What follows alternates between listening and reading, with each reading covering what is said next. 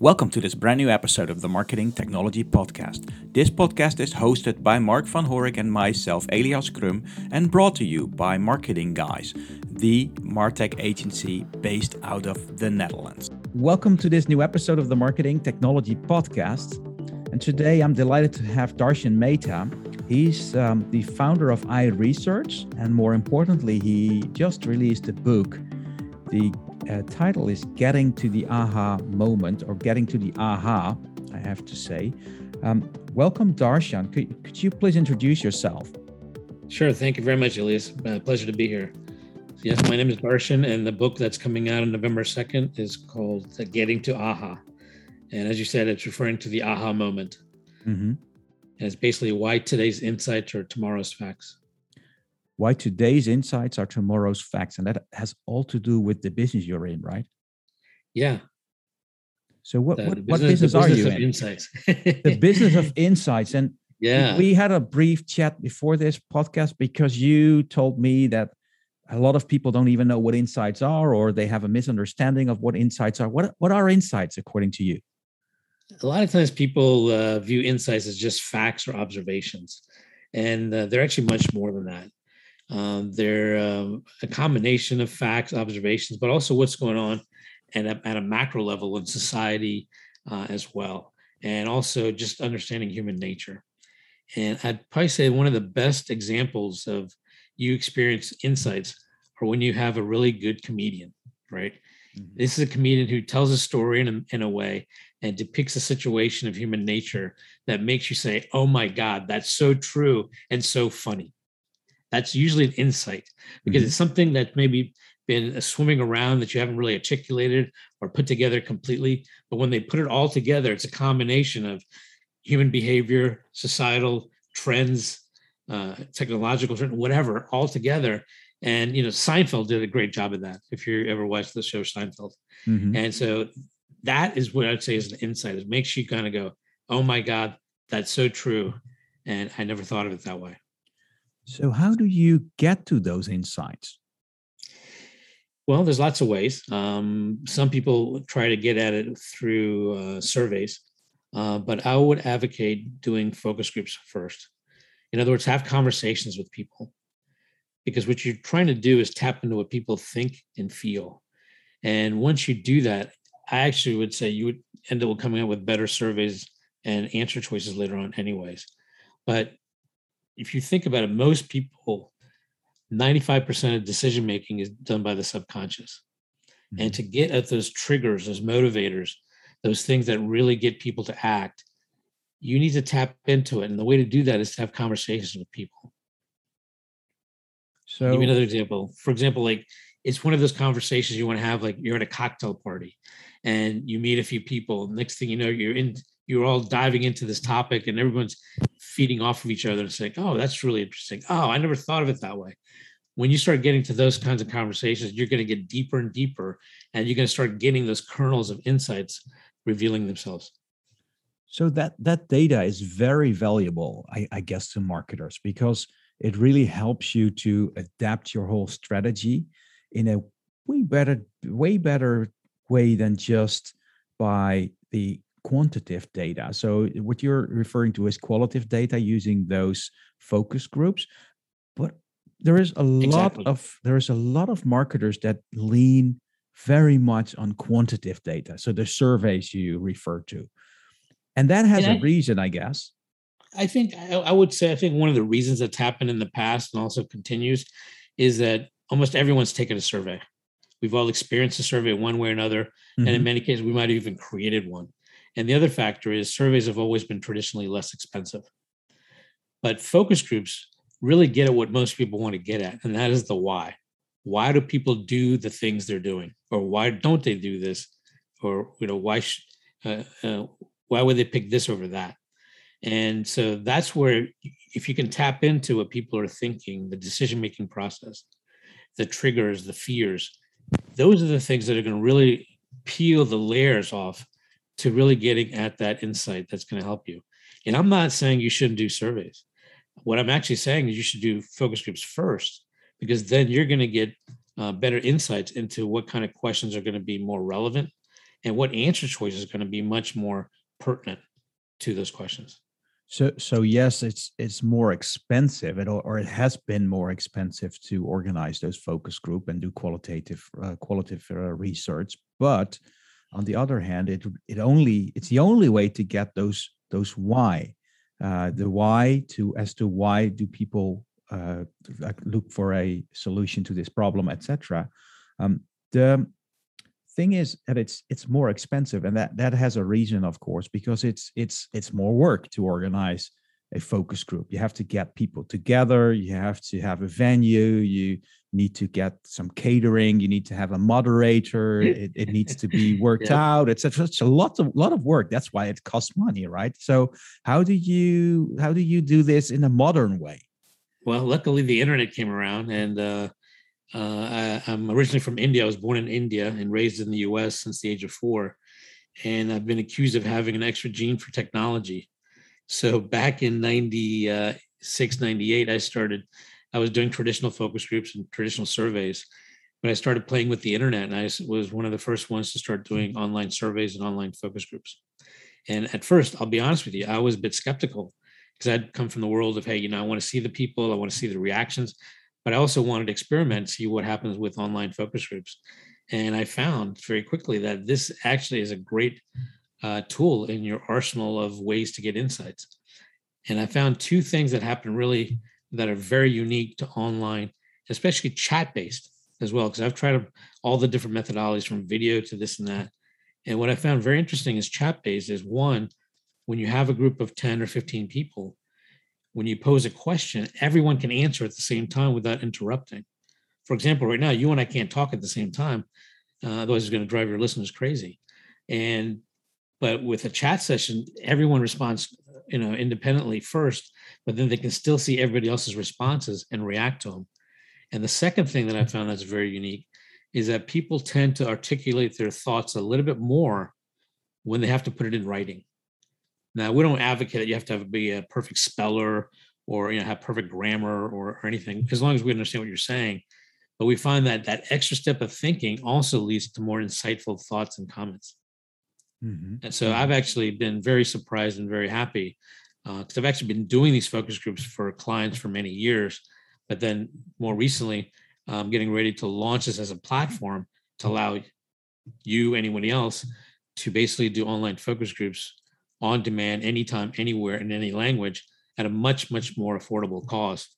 We're talking about not much more than a lunch for 2, and we're talking about a nice lunch for 2, and still be able to do a focus group. Cool. So it's eliminating the cost of the facility, because basically the online facility, you're limiting travel costs, video costs, transcription costs, as well as you said, the catering. Mm-hmm, mm-hmm. And but it eliminates a lot of costs, but also expands the possibility, because some of the downsides of in person is sometimes you have geographical bias, right? Because if you're going to do a group, you have to put them all in a room together, whereas this allows you to get people from all over on different time zones, but have other commonalities that are in common. This sounds like a great solution. I want to know more about it. So one of the things that I have experienced in focus groups, and I've organized them, but I've also been part in the discussion. So part of a focus group as someone that had to give an opinion about a product or something, or be in a discussion. Finding the right people to participate, like people that need to come from the audience, from your audience or your target groups, has always been very time consuming and therefore expensive. So how did you solve that, or have you solved that at all? I have to a degree. I haven't fully solved that, and that's something that I'm still working on. But the good news is with the internet, you have access to many people very easily these days. For example, you're going to get feedback from people no matter what from your social channels, right? Mm-hmm. And that's one way you could also recruit people to come to a screening survey where you actually will screen them further to make sure they're the right people for your focus group. And you're absolutely right. The key to good focus groups are 2 really good elements. One is you have to have the right people. And 2 is you have to have good moderation. And then, finding the right people is usually not a problem. There are companies out there that will actually get you sample. So if you say you want to look for women, 18 to 35, in a certain area or region, they can help you find that. But ultimately, you're still going to have to do a screening survey to make sure people meet the criteria you're looking for that group. Mm-hmm. So, and how are you going to do the moderation? How did you solve that problem?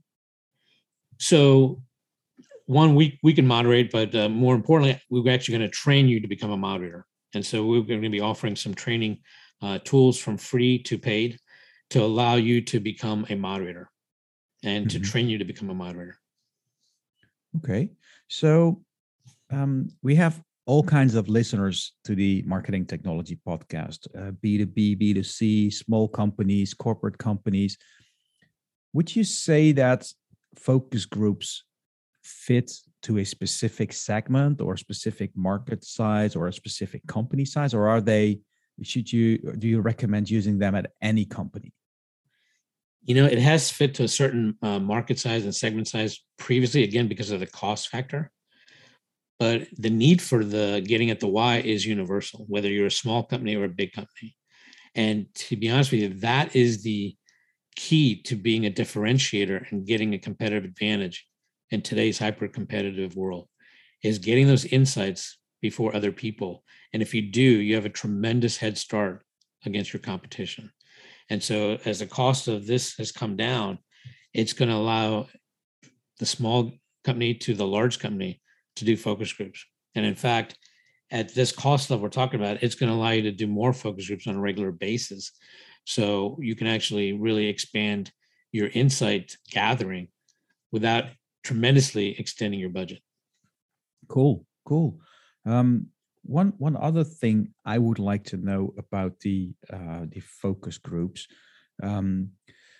is you say you have them worldwide.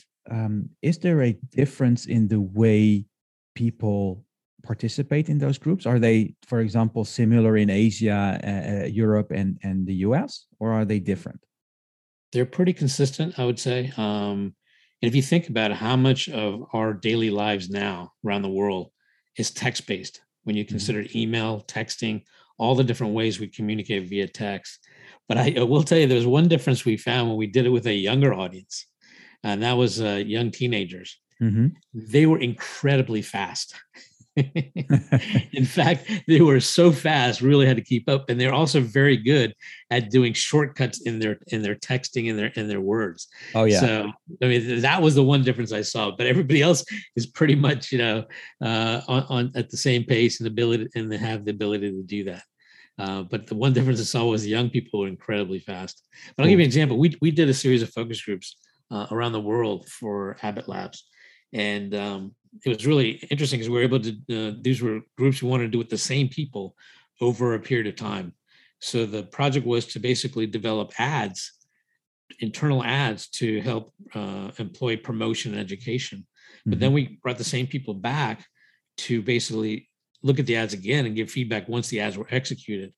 But what was most interesting about this, we did this around the world, all different time zones, but we could have the same moderator and the team do it. So that maintained continuity throughout the project.